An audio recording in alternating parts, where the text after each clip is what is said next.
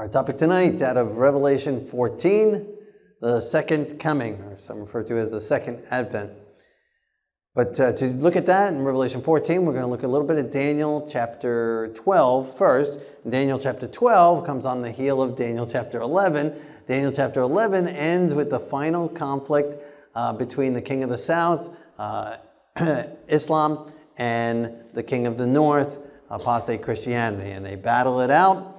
King of the north comes like a whirlwind and defeats the king of the south.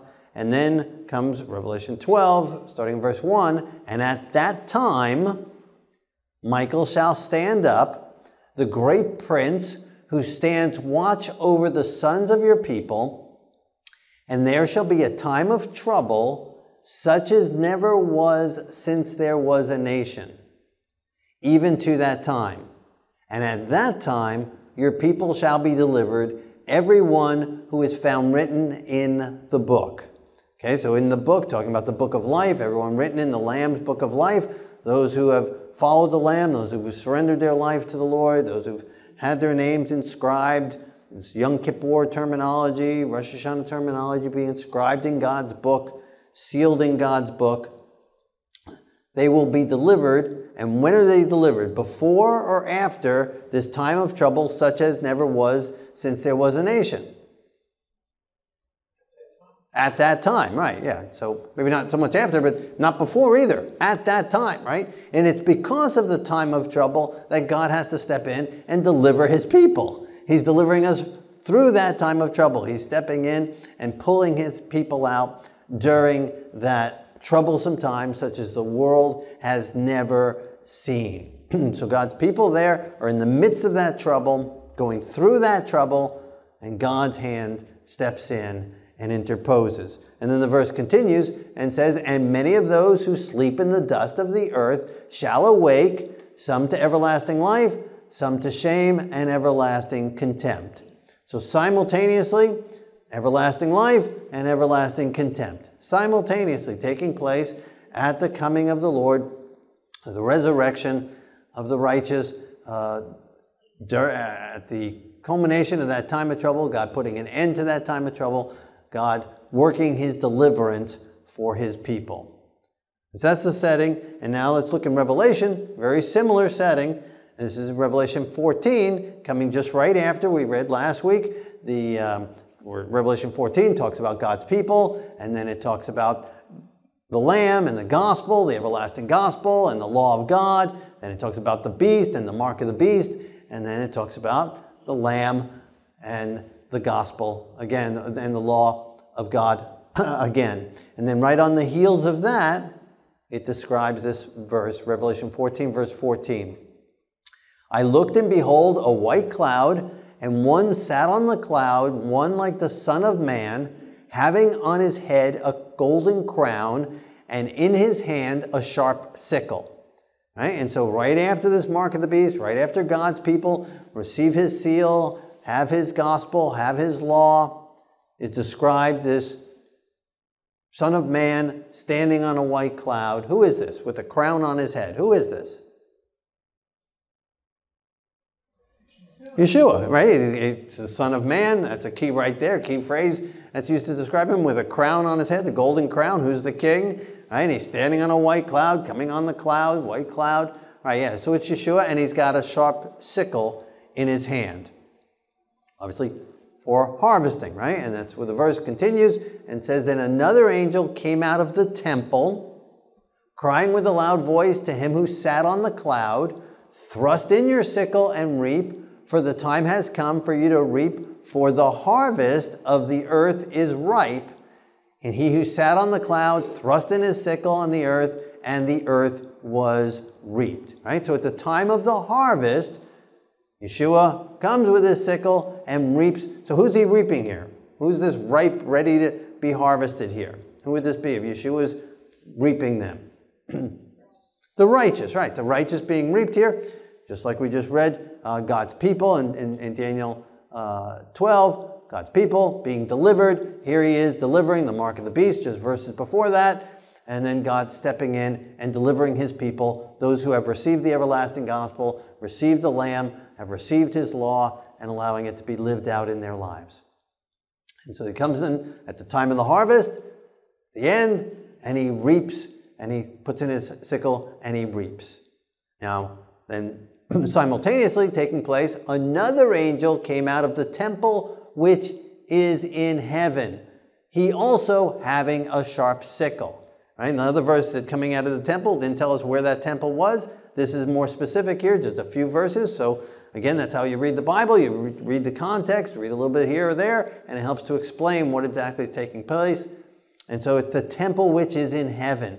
So the angel comes out of the temple which is in heaven, and he also has a sharp sickle. Just as Yeshua had a sharp sickle, now here is this angel coming out of the temple who also has a sharp sickle. So he's also obviously going to do some harvesting. Yeshua just did some harvesting. Now this other angel comes out, and he also has a sharp sickle.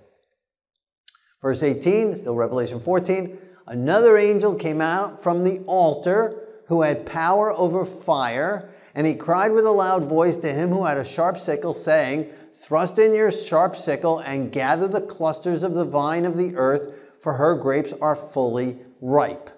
Okay, so here's another angel coming out now, and he's coming out from the altar. What is this altar? What is this altar? Where's that from? Where do we have this word altar from? The temple, right, that's right. The temple piece of furniture. Actually, there were two altars in the temple. There was one for sacrificing, and there was one for incense offering, for the prayers, intercession taking place. And so it's one of these two altars, the heavenly altar, that he's coming from. So coming out of the temple also. So we've seen throughout Revelation this heavenly sanctuary and these pieces of furniture, just as we have in the model on earth that was made to depict and tell us what's going on in heaven. So this angel comes out and he has power over fire. That's going to be significant. We'll come back to that. So he's power over fire. So he's different than the other one. He's unique. Power over fire, and he cried with a loud voice, thrust in your sickle and reap, and gather the cluster of the vine of the earth, for her grapes are fully ripe. The one that Yeshua harvested, it says they were ripe. Here it says they are fully ripe, right? Maybe meaning overripe, right? They're fully ripe, ripened and too ripened. Because then it continues and says, and the angel thrust in his sickle into the earth, and he gathered the vine of the earth and threw it into the great winepress of the wrath of God. The winepress was trampled outside the city, and blood came out of the winepress up to the horse's bridle for 1,600 furlongs. Now, of course, this is Revelation and symbolism, right? So there's the blood of the grapes, the juice coming up to the horse's bridle, right? Up to the mouth of the horse, right? It's showing how many grapes are being trampled. And of course, these grapes being trampled represent the wicked on the earth who are receiving the wrath of God. So simultaneously, God's people are reaped, God's people are delivered, God's people are taken and brought to the Lord, and simultaneously this other angel comes and he reaps the earth and reaps the wicked. Just as we read in Daniel chapter 12, the righteous are to everlasting life and the wicked to everlasting contempt. So that's a pretty clear analogy of this harvest taking place. Now we have this type of story, the same type of parable, written in several other passages in the Bible as well, making it very clear and very plain. In Matthew 13, verse 30, it also talks about a harvest. In the time of the harvest, just like we just read, the harvest, in the time of the harvest, I will say to the reapers, gather together first the tares and bind them in bundles to burn them. Right? That angel that came out from the altar, he had power over fire. And here similarly, harvest, similar gather, similar reapers, and they gather together to burn them. Okay? Power over fire. Now in the Revelation 14 one, which one was mentioned first? Who was harvested first? The righteous. Who's being harvested first in this parable? The wicked, right? Well, how can that be? How come there's this concept? How come it's different? Well, because it's taking place simultaneously, and you can only mention one at a time, right? You can't take two sentences out of your mouth at the same time. So he's got to say one or the other first. So in one passage he mentions the righteous first. Here he mentions the wicked first, because it's taking place simultaneously. And we'll see that more and more. And then gather the wheat into my barn. Right? Did you see any gap there? It's the same exact verse, verse 30, all within one verse. In the time of the harvest, I will say to the reapers, gather together first the tares, bind them in bundles, and burn them, and gather the wheat into my barn. Right? All simultaneously. As I mentioned there's going to be a 7-year gap between the two. There's going to be a second chance. It's going to be 3.5 years. No, simultaneously. Time of the harvest, he comes and he reaps. Tares get burned, the wheat into the barn. Right? He sucks in his sickle and gathers his ripe produce, ripe whatever it was, grains, didn't mention. And then the second one gathers the grapes and tramples them underfoot. Same chapter, Matthew 13, verse 47, another parable. And again, the kingdom of heaven is like a dragnet that was cast into the sea and gathered some of every kind of fish, which when it was full, they drew to the shore, and they sat down and gathered the good into the vessels, but threw the bad away. So it will be at the end of the age. The angels will come forth, separate the wicked from the just, and cast them into the furnace of fire. The angel who came out from the altar had power over fire. Gathering, harvesting, right? All same terminologies taking place here. At the end of the age, at the time of the harvest, at the time of trouble, such as the world has never seen, Michael standing up, right? All these terms, all these analogies pointing us to the coming of the Son of Man, right? He's coming and he's doing his judgment and deliverance for the righteous and the destruction of the wicked. So in this parable, they drew to the shore and they sat down and they gathered the good into vessels. Right? In the same chapter, Matthew 13, when it was talking about the wheat and the tares, which one did it mention was harvested first? The tares. And bind them in bundles and burn them, right? Here, it mentions gather together the good into the vessels and throw the bad away.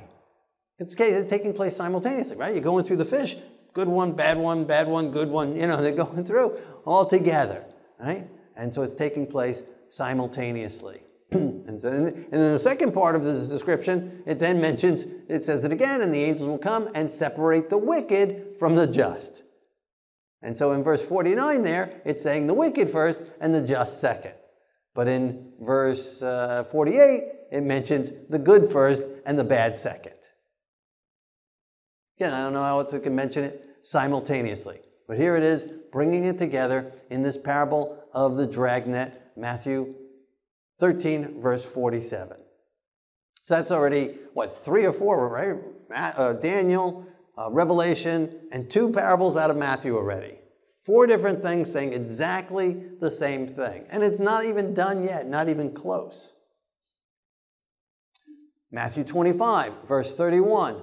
When the Son of Man comes in his glory.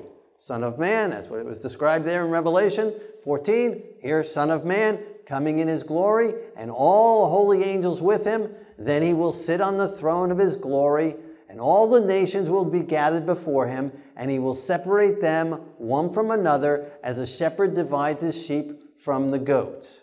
How many are gathered before him? All, right? All are gathered before him at the time of his coming. At his coming, the Son of Man coming in all of his glory with all of his angels. Right? And so this is his second coming. Here he's coming. And he's bringing all the nations together, and he is separating them one from another. Just as a shepherd divides his sheep from the goats. And he will set his sheep on his right hand, but the goats on his left. And the king will say to those on his right hand, "Come, you blessed of my Father, inherit the kingdom prepared for you from the foundation of the world." Because in this parable, we don't look at all the verses, but they fed the poor, they clothed the naked, they visited those that were in prison, and they've done that to the least by doing it to him, they've done it to the least, they've done it unto him. And so he says, "Blessed are you, the sheep on my right, come inherit the kingdom prepared for you from the foundation of the world. Right? So just like the harvesting, gathering it into the barns, gathering it into the good vessel, right? He's harvesting them and bringing them to the kingdom, the New Jerusalem, the kingdom of heaven. I go to prepare a place for you, that when I come, I will bring you to myself, right? So brings them to his kingdom, which he's prepared from the foundation of the world. And he will also say to those on his left hand, depart from me, you cursed, into everlasting fire, prepared for the devil and his angels, and these will go away into everlasting punishment, but the righteous into eternal life. Again, simultaneously, very clear in each one of these ones, fifth parable now, simultaneously. Righteous delivered, wicked destroyed, or described as wicked destroyed, burned up, and then the righteous delivered. Either way, it's happening simultaneously. Did you see in any of these so far where it mentions a second chance? Another 7 years, another 3.5 years, another time period, or anything of a second chance? Nope, not at all. Not at all. Who would come up with an idea of a second chance after the Lord comes, after the judgment day? Satan himself. Yes. Because he knows our nature, and he knows we procrastinate, and he knows we put things off, and we'll put it off and delay it, right? Just look at everyone doing their taxes, right? Put it off, put it off, put it off, right? Or doing an assignment, or turning in a grade, or filling out a homework assignment. Put it off, put it off, put it off. Right? And so that's our nature. We put it off, and if we can put it off, then he can get us. And then the macho, oh, I'll just, wait and see when he comes and this deliverance comes. Oh, it'll be tough, it'll be horrible. They say, but hey, I can handle it. And that's when I'll really get serious with the Lord. What an overriding deception if there is no second chance. And people are depending on that second chance and thinking there's going to be a second chance. Be the ultimate deception, the ultimate snare to catch people unaware. Maybe that's why there's so many times that it's mentioned so clearly over and over and over again in these very plain texts. And we're not even done yet. Luke chapter 17, verse 26. As in the days of Noah, so shall it be at the coming of the Son of Man. In the days of Noah.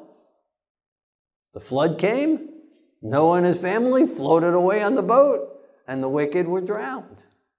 Simultaneously, at the same exact time. Deliverance for God's people, destruction of the wicked.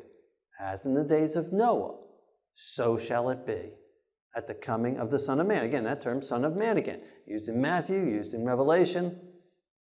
And it's coming.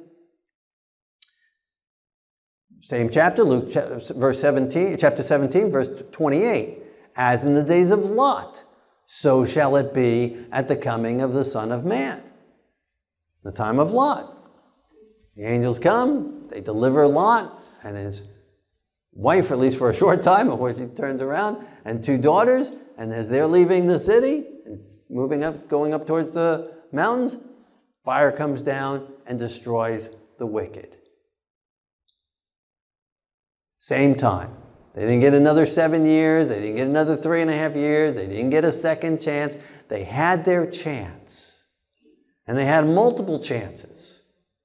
In the days of Noah, Noah's preaching for 120 years, building an ark. Animals miraculously coming out of the woods and marching in pairs, 2 by 2 of unclean, 7s of the cleans. Exact numbers. Lions not eating the lambs, right? They're marching in and marching into the ark, marching into their stables, into their cages. That's miraculous. How can they see that and not be convinced by that? 2 angels come into the Sodom. People are all blinded and still don't repent, still don't turn their hearts to the Lord. Lot's family, no doubt, heard the story. They were all blinded. The whole city was blinded. Couldn't find the door. But yet they still refused to go. Lot's wife saw it right before her, saw the angels, saw the power of God. Saw them reach in and pull Lot back into the building. And yet she still turned back. God in His mercy gave them opportunity. He's given all these opportunities. He's already given His Son for us. Salvation has already been paid. And for them, lamb slain from the foundation of the world. Salvation has already been paid. He's already loved us with a great love. He's already provided for all our needs according to His riches and glory. He's already given us everything we need for salvation and for eternal life. He's already given us evidence in the signs, in the skies, in the nature, and in His power and His might, and His glory, and His word. Second chance won't do anything more. Would another 7 years have helped Lot's wife? Would another 3.5 years helped her? Would it help the wicked in Noah's day after they saw the animals walk into the ark? No. After 10 plagues in Egypt and the parting of the Red Sea, did it help the Pharaoh? Did it help the Egyptian soldiers charging after them in the midst of the Red Sea? No second chance will do anything for anyone. And it's just not there. It's not there in any of these examples, any of these parables. Been through, 5 parables and now 2 examples, Noah and Lot. And not done yet. Luke chapter 17, verse 31. And in that day, 2 women will be grinding together. The one will be taken and the other left. 2 will be in the field. The one will be taken and the other left. Simultaneously, at the same time, one taken, one left. And they said to him, "Where, Lord?" Now, what are they talking about when they're asking that? Where, Lord? Who are they talking about? Who are they asking where about? Where? Right. Where are they being taken? Right? Not the ones who are left. No, where they're left. They're left where they were. Right? They were by the field. They were left in the field. If they're grinding, they're left by the grinding wheel. Right? So where are they taken? Right? Isn't that the context? So verse 37, they ask, "Where, Lord?" Let's see what he answers. Where are they taken? The others are left. Where are they taken? Taken to heaven? Where are they taken? So he said to them, "Wherever the body is, there the vultures will be gathered together." Where are they taken? To the dump, right? They're taken to a Gaza, right? They're taken to Ghana, right? Ghana, right? Yeah, taken to be buried with the waste for the vultures to come and the worms to come and eat their dead bodies. To the trash heap. They're taken out. They're taken away. And those who are left standing. Like Michael standing up in defense of his people. The wicked are taken out for the vultures to eat. Revelation talks about 2 feasts, right? We've seen 2 of everything. We've seen 2 animals, the lamb and the beast. We've seen 2 cities, Babylon and the New Jerusalem. We've seen 2 women. Well, we've seen 1 woman so far. We're going to see another woman another time. A good one and a bad one. 2's in all these things. Well, there's also 2 feasts. We'll get to those. The Feast of the Lamb and the Feast of the Birds. This is part of the Feast of the Birds. The vultures coming. But what is popularly taught about those that are taken? Oh, they're the saved. And the ones that are left, oh, they're in trouble. But read another verse. 1 more verse. They said, "Where, Lord?" He said, "Wherever the body is, there the vultures will be gathered together." Pretty plain. Now in Matthew, it leaves off the vulture part, it leaves off the where they sat, but it's the same story in both Gospels. Everything up to that point. And as in the days of Noah was left alive in the ark with his family, and the wicked were taken out by the flood, washed away with the flood.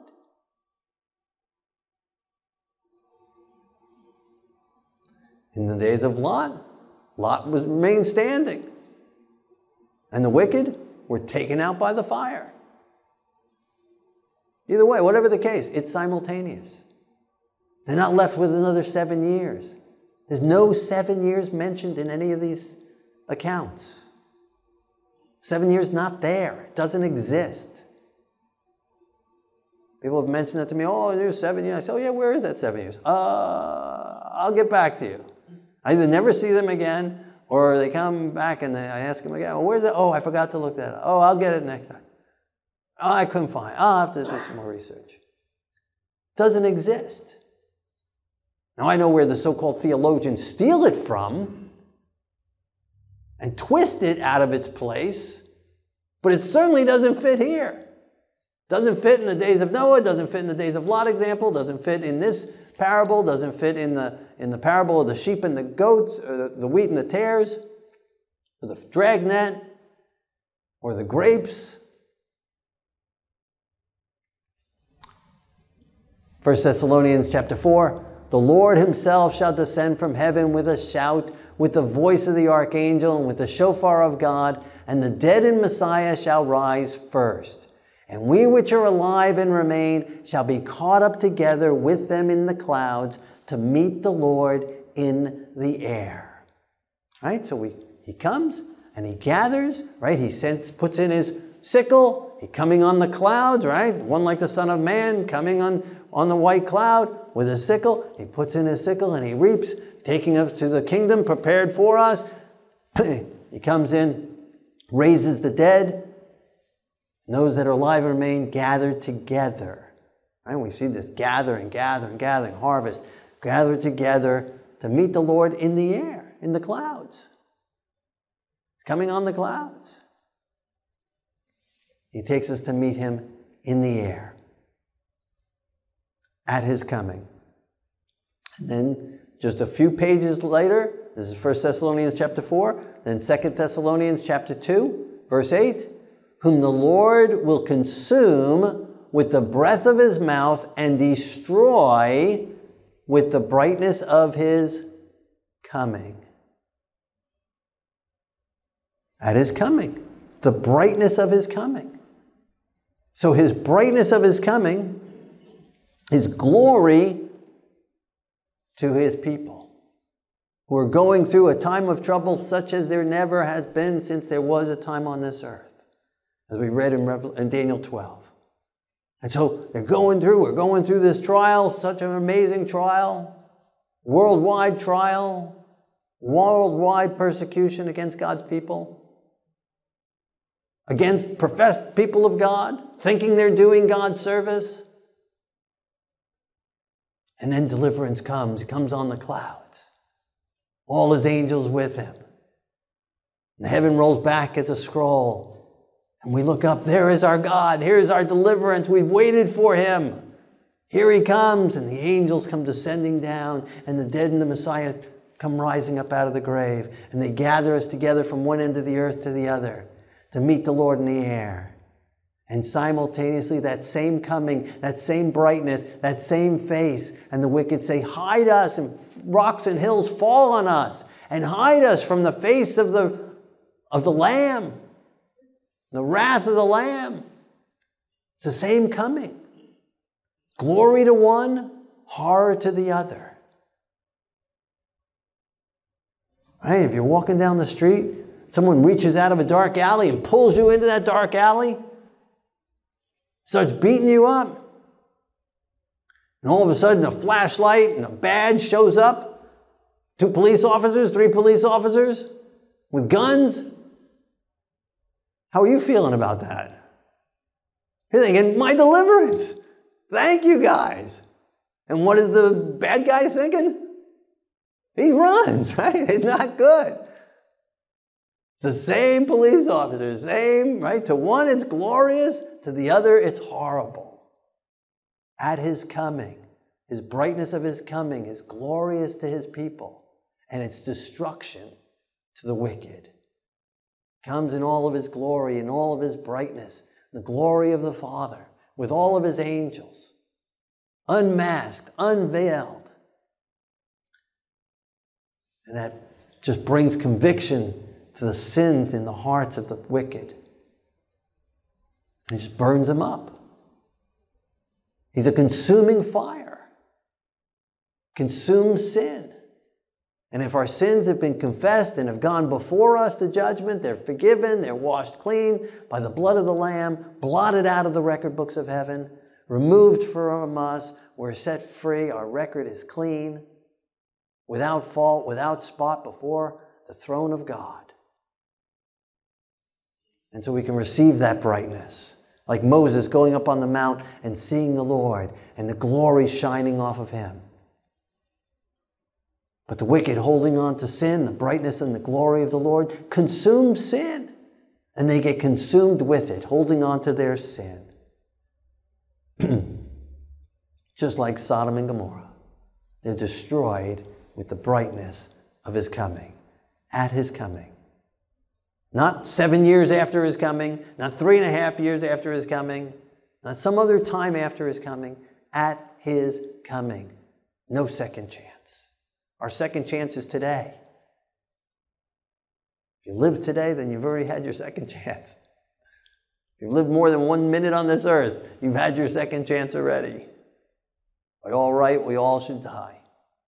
And he's given us mercy. He's given us second chance at Calvary. That's where our second chance is. Not after he takes his people to heaven. Then it's too late. Now is the time to be making our decision for the Lord. Don't put off our decision for the Lord. Now is the time to get ready. Now is the time to be ready. Now is the time to get other people ready. Because he is coming. And coming soon. John chapter 10 verse 14. I am the good shepherd. Other sheep I have which are not of this fold. Them also I must bring. And if they will hear my voice, there will be one flock and one shepherd. Right? Similar to the parable we just read of the separating the sheep from the goats. Now, I don't know what he's got against goats. Right? I don't know why the goats are on the left-hand side. I don't know. Maybe I need to know more about farming, know about goats and sheep. I don't know. But he doesn't, the goats not make it, but the sheep he brings into his barns. And here also, he'll have one fold, bringing his sheep together, bringing his people together. People who know the Lord, people who love the Lord, people who live his law, have his law written in their hearts and their minds, filled with his Spirit, who have the mind of Yeshua. One shepherd hearing his voice, following the good shepherd, following the Lord of glory. His sheep hearing his voice and coming together in oneness, in truth, in God's word, in harmony together. And it might be that final trial, that final time of trouble such as the world has never seen, that'll actually bring us together. And then the other side, Revelation 13:3, all the world marveled and followed the beast. They worshiped the dragon who gave authority to the beast. So again, just two sides. Those following the good shepherd or those following the beast. Both are worshiping. I hear in Revelation 13, verse 3, they're not atheists. They're worshiping the dragon who gave authority to the beast. It's a false worship, but it's going to look very close to the real. Any counterfeit's got to look close to the real. Wouldn't be deceiving. It wouldn't get all the world to marvel, all the world to follow, all the world to say, who is like the beast? If it was beastly, if it was horrible looking, if it was horrendous, no, it's going to be very peace-like. When the devil tempted Yeshua, he quoted the Bible. He didn't come denying the Bible. He came quoting the Bible. The counterfeit will be the same, worshiping the beast. Verse here, verse there, skipping major portions, twisting here, twisting there, to our own destruction. Following the beast, worshiping the beast. thinking they're doing God's service in persecuting those who are following the Lamb with all their heart, with all their soul, with all their mind, with all their strength, who've received the everlasting gospel, who have received the law of God into their hearts and minds. It's in Revelation 12:17, just verses before what we just read. The dragon was enraged with the woman and went to make war with the rest of her offspring who keep the commandments of God and have the testimony of Yeshua the Messiah. The unique blend of both. Not one without the other, not the other without the first, both together. Keeping the commandments of God and having the testimony of Yeshua the Messiah. That's what the devil hates. That's what he's wrath after. And that's what he goes and makes war against. And if he's able to make war against them, then obviously we're still here. In all of these stories, we haven't seen any poofing out beforehand. Now he takes his people through the time of trouble and then works his deliverance, and then that's it. At the end. Right? There's no end after the end. The end is the end. At the end of time, at the time of the harvest, at the coming of the Lord. Right? He comes, delivers his people, destroys the wicked. His people are described here, and the wicked described as worshiping the beast and receiving his mark. In contrast to God's people. Two sides, that's all there's going to be. Not going to be any middle ground. Now is the time to make our decision. To get right with God, to get real with him, real with ourselves, honest about our walk with him, and surrender all. Surrender all fears, surrender all worries, surrender all cares, surrender all selfishness, and put him first. Stop putting ourselves first, put him first. Allow him to search us, try us, see if there be any wicked way in us. Because he's coming. And there'll be no second chance.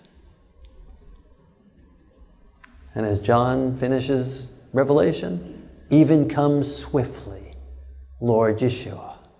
That should be our desire. We should be used by God to hasten his coming in warning the world to get ready, get ready, get ready. Now is the time. Now is the accepted time. Don't harden your heart like in the days in the wilderness. Now is the acceptable time. Now get ready. Now surrender all. None of us know if we have another moment, if we're going to make it home tonight, let alone make it to his coming. Today is the day. Tonight is the night. If you haven't accepted Yeshua as your Messiah, if you haven't accepted him for forgiveness of sins, if you haven't accepted his power to give you victory over sin, then do so even before we go on to any further. Allow him to work in your heart and mind and life. And if we have accepted him, let's recommit our lives to him and let him use us in warning the world, because he's coming soon. We're at chapter 14 in Revelation. We did 12 chapters in Daniel. That's 26 chapters. Have we seen any gap? Have we seen any extra years? Have we seen nothing? It's not there. The extra 7 years don't exist at the end. No gap. Everything right after another. We're almost done with the book. There's very little to take place. Very little more that needs to happen. Just about everything has already happened. He's about to come. Let's review the chart. Okay, so start on the right side here. Start in Daniel 2. Babylon, then coming down the chart. Babylon, then Babylon in Daniel 7. And then after that was Medo-Persia, Medo-Persia, Medo-Persia, Medo-Persia. Then Greece, Greece, Greece, Greece. Right? All together. Every chapter overlapping, overlapping, overlapping, saying the same thing. And then pagan Rome came on the scene. Pagan Rome in Daniel 2, pagan Rome in Daniel 7, pagan Rome in Daniel 8 and 9, pagan Rome in Daniel 10, and then in Revelation, pagan Rome in the first 3 congregations, in the first 3 seals, in the first 3 trumpets, same time period. All these chapters have already been covered. All this history has already happened. And then after that, Christianized Rome, in Daniel 2, Daniel 7, right on down the list. All the way in. And then Islam mentioned in Daniel 11. Islam mentioned again in the 5th and 6th trumpet. 3 more congregations, 3 more seals, all the same time periods, coming all the way down. Revelation 13, the same 1,260 years. It's the same place on the chart, same place, same mentioned in all these different chapters, 7 different times. It's in the same place. Because it's all happened already. All of this, the whole purpose of Daniel and Revelation is to show us where we're at. All this has already taken place. United States in Bible prophecy. First beast revealed, second beast. And we come to the very end. That's all that's left. All of that's already happened. We're down to the very end. And each chapter ends at the coming of the Lord. Each chapter, each section rather. Daniel 2, Daniel 7, Daniel 8 and 9, Daniel 10 through 12, Revelation 2 and 3, Revelation 6 and 7, Revelation 8, 9, 10 and 11, Revelation 12, Revelation 13, Revelation 14. They all end at His coming. That's the whole focus of Daniel and Revelation, is to get us ready for His coming. And that's where we're living. We're living right at the very end. Everything's already taken place. He's about to come. The only thing that hasn't happened yet is the gospel going to the world, waiting on us, be filled with the Holy Spirit to take the gospel to the world, the mark of the beast, and that time of trouble. And one thing will lead to the other. We get serious, filled with the Holy Spirit, take the gospel to the world, and it will enrage the devil more than ever. He'll bring about the time of trouble, and he'll enforce his mark. And people will make their decisions. Have the seal of God or the mark of the beast. And then the Lord will come and deliver His people through that time of trouble. That's all that's left. In all of Daniel and Revelation, we've looked at 26 chapters. That's all that's left to take place. We're at the very end of time. And that's the whole purpose of Daniel and Revelation. To show us the day we're living in. Not to reveal the beast so much, not to know all these different Greece, Rome, Medo-Persia, so that we know where we are to prepare us for this day. No gap. And common modern thinking, which came about, the beast power came up with the false counterfeit Reformation, saying, no, it can't point to us. No, we're not in, the anti-Messiah hasn't come yet, even though the Bible says it was already there in existence in Paul's day, in John's day. The spirit of anti-Messiah was already there. But no, it's not here. It's all going to be in the future. It's all going to be in the future. And all of Daniel Revelation, most of it's going to take place all within the last 3.5 years, 7 years of Earth's history. And you're not going to be here anyway. So it's not going to affect you. You're going to get poofed out of here. So don't even worry about it. Don't even read it. It doesn't matter anyway. Don't take it too seriously. It's not going to apply to you.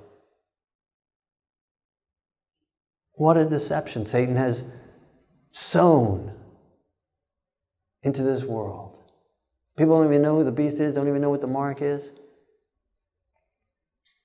Won't be ready, won't be prepared, thinking we won't even go through a time of trouble. And yet God has always allowed His people to go through and does His deliverance. Right? When was Daniel delivered? Before or after he was thrown into the lion's den? When was Hananiah, Mishael, and Azariah delivered? Before or after they were thrown into the fiery furnace? When did the 10 plagues in Egypt happen? Before or after we left Egypt? Right? He takes us through. He protects us through it. He stood there with Daniel. He stood there with Hananiah, Mishael, and Azariah. The last 7 plagues didn't happen in Goshen. He stood there, protected us, but we were still there. When did Yeshua ascend? before or after he went to the cross. He himself went through it. He will take us through it. But he will stand there with us and hold our hand as he leads us through it. And he gets all the honor and glory that he has a people that were able to stand for him through it all, through the midst of it, through the darkest part of Earth's history, like Job. That's why Job is the example. He says, look, have you considered my servant Job? No matter what you do to him, he will remain faithful to me. And that's what he's going to do in his last days. Have you seen my people? Have you looked at my people? They're able to stand and they will follow me no matter what you do to them. Be a testimony to all the universe that God is able, that his love is powerful enough to sustain us no matter what. Not buy, not sell, doesn't matter. I don't care. We will serve the Lord and him alone, even if all the world follows the beast. Even if we're different than everyone else and everything else. Why do you got to be so peculiar? Why do you got to be different?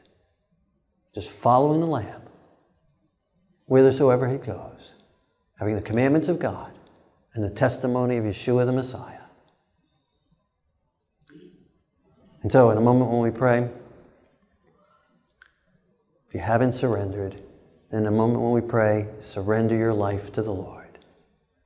Secondly, if you're fearful of the time that's coming, surrender the fears to the Lord. He will hold you fast. He will take you through. He will carry you through.